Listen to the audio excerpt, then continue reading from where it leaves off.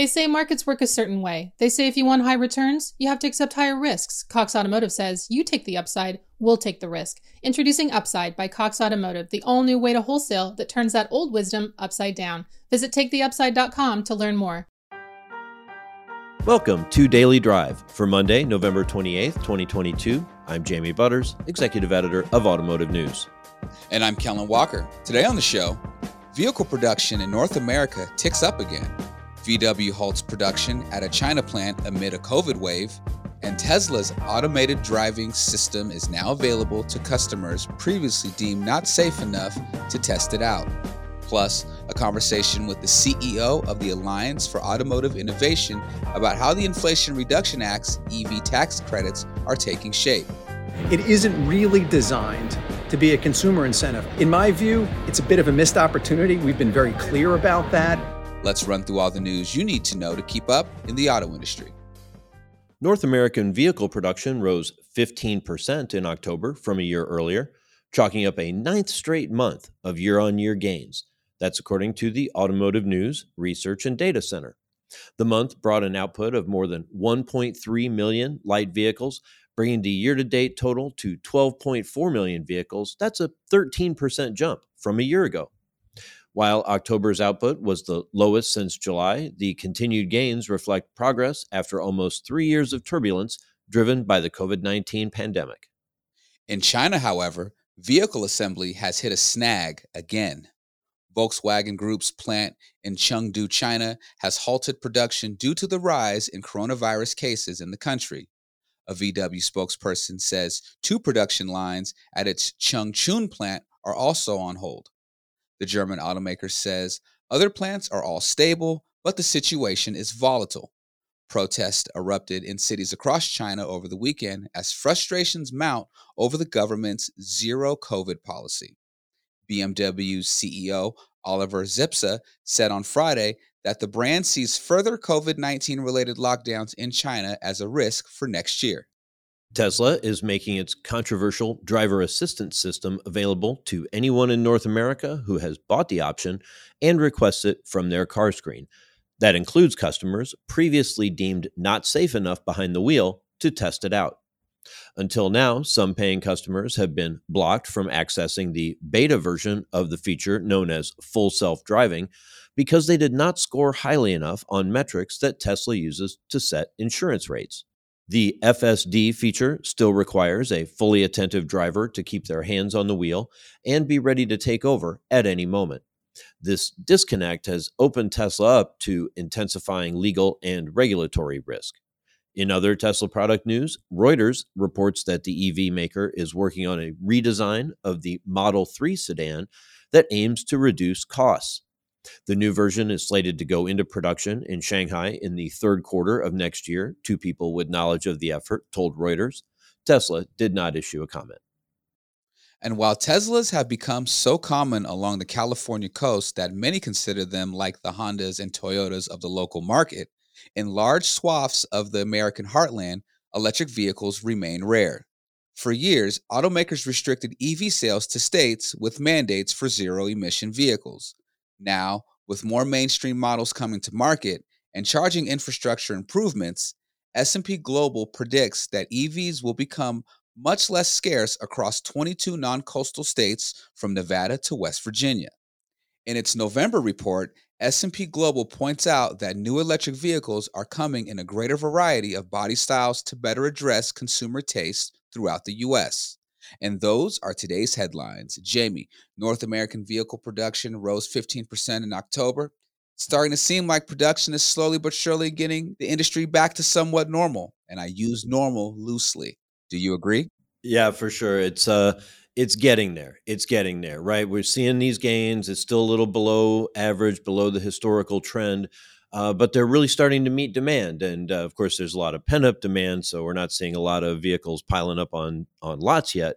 But it's good to see the factories running, good to see people back at work, and maybe start to normalize the prices just a little. Right. Coming up, we'll hear from the CEO of the Alliance for Automotive Innovation about how the Inflation Reduction Act's EV tax credits are taking shape. That's next on Daily Drive. Slate Money is a weekly roundup of the most important stories from the world of business and finance, hosted by Felix Salmon, Elizabeth Spires, and me, Emily Peck. Confused by crypto? Can't keep up with the metaverse? Wondering why the price of just about everything keeps rising? The Slate Money podcast is here for you. Listen to Slate Money every Saturday morning wherever you get your podcasts. Some dealers say it's not worth taking a trade they won't retail. They say if it doesn't fit their brand, they'd rather pass. Cox Automotive says now you can easily see the profit in any trade and never risk losing that new customer. Introducing Upside by Cox Automotive, the all-new way to wholesale that turns that old wisdom upside down. Every vehicle you place in the Upside digital auction is backed by our guaranteed minimum price, so you never risk a loss.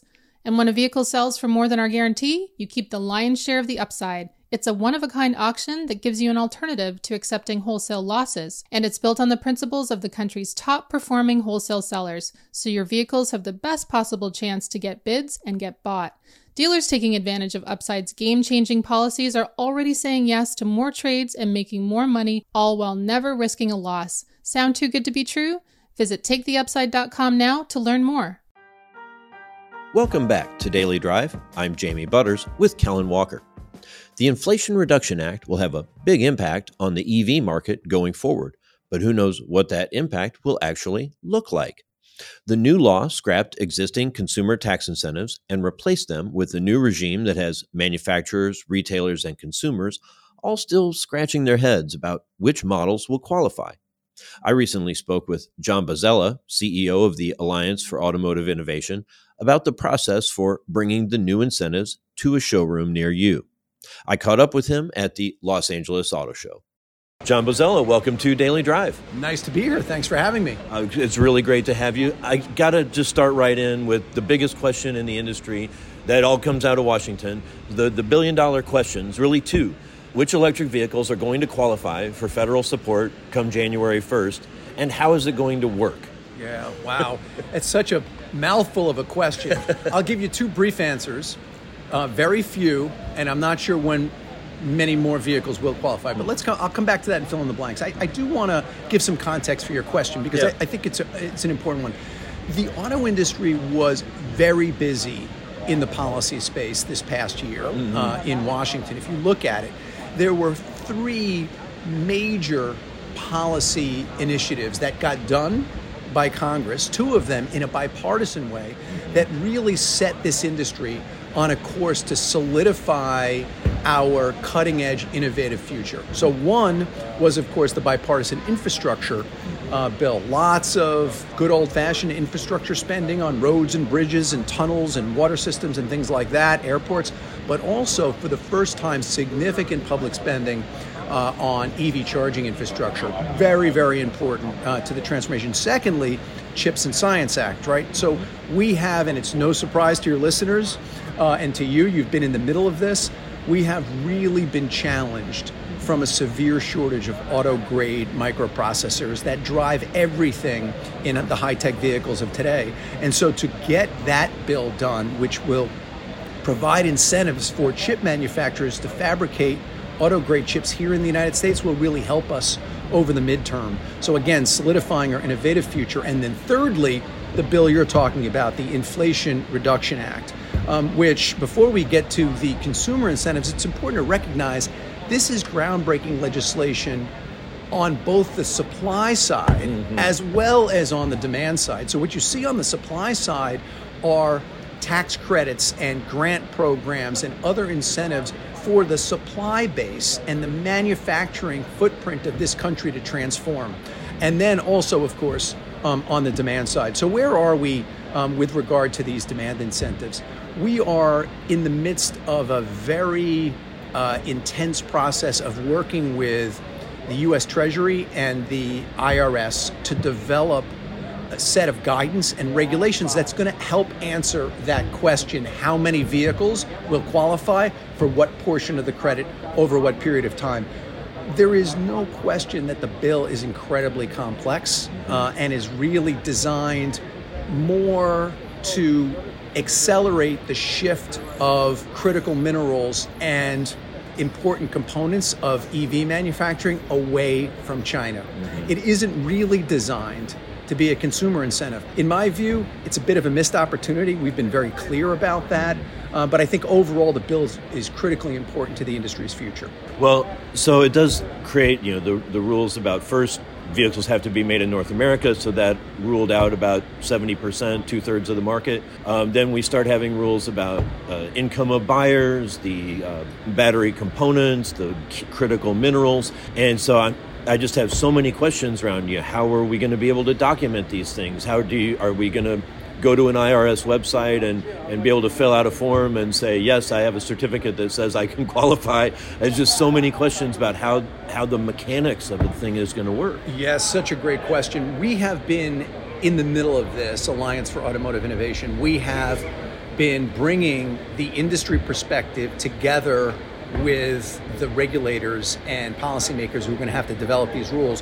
One of the things we proposed was the idea of a portal, because you're exactly right. There's so many different inputs. There's customer information, there's manufacturer information, there's import-export information, there's information about content, there's information about, country of origin with regard to components. It is enormously complex. In my 25 years or so at the intersection of the industry and public policy, I've never seen anything this complex. And so I do think the idea of a portal where information can flow into a central place and be available to consumers as well as manufacturers and the public is going to be important.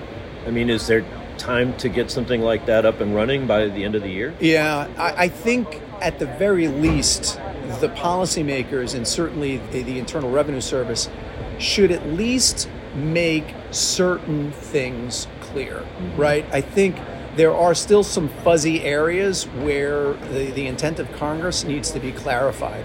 And I do think that it's possible that by the end of the year, the IRS and the Department of the Treasury will kind of issue at least an initial layout of the guidance that will give manufacturers some certainty. But whether the portal's set up and everything, set and done by the end of the year is still an open question.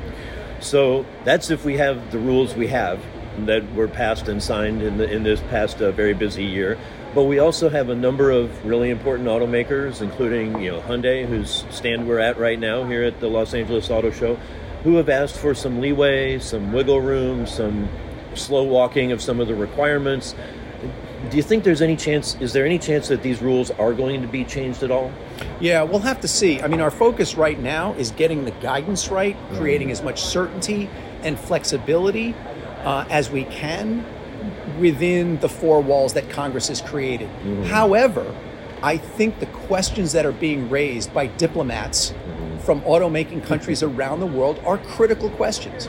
I know the administration is hearing these questions. So I think we have to see how diplomacy develops and how things continue to work out. So before we can really answer that question with certainty, we have to understand sort of how the diplomatic process plays out, and then really how Congress organizes itself post-election. Well, because that just made me wonder, if Raphael Warnock wins another runoff election, and the Democrats and affiliated independents would have 51 votes, maybe they don't need the Joe Manchin rules, or at least could work around Mr. Manchin and I don't want to say water down, but soften some of the urgency around some of these really restrictive rules that act to reduce EV adoption, or at least just don't encourage EV adoption as much as they encourage resourcing of minerals and battery components. That's right. There's no question that where we are in the market today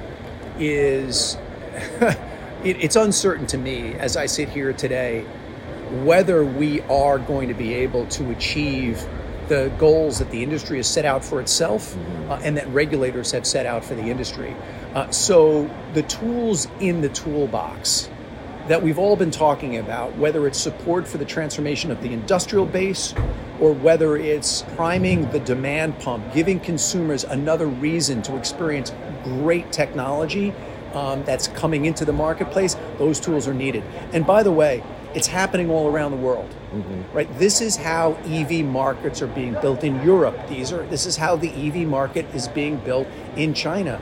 So we risk falling behind other automaking regions of the world if we don't continue to encourage the development of this transformative market. It is not simply about benefits here at home or for the climate. We, on a normal year, pre-pandemic, export roughly 2 million vehicles built by Americans in American plants all around this country to countries all around the world. I want to keep that business. I'd like to make sure that 6 or 7 assembly plants worth of exports are continue to be valued by countries all around the world. That is why we need to continue to build out this market.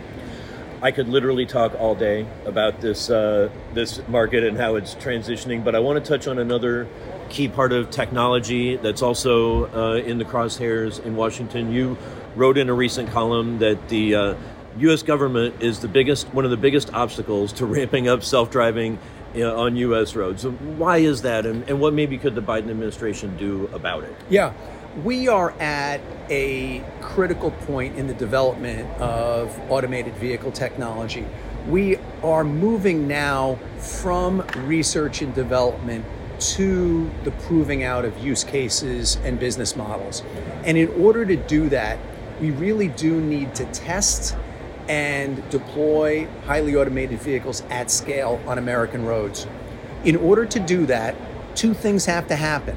One, federal motor vehicle safety standards. In other words, the rules that manufacturers follow to certify vehicles are safe need to be reimagined for a world in which there are no eyeballs and there are no hands and there are no feet, responsible for moving the vehicle. That can't happen overnight. NHTSA has to do a rulemaking process that's going to take years.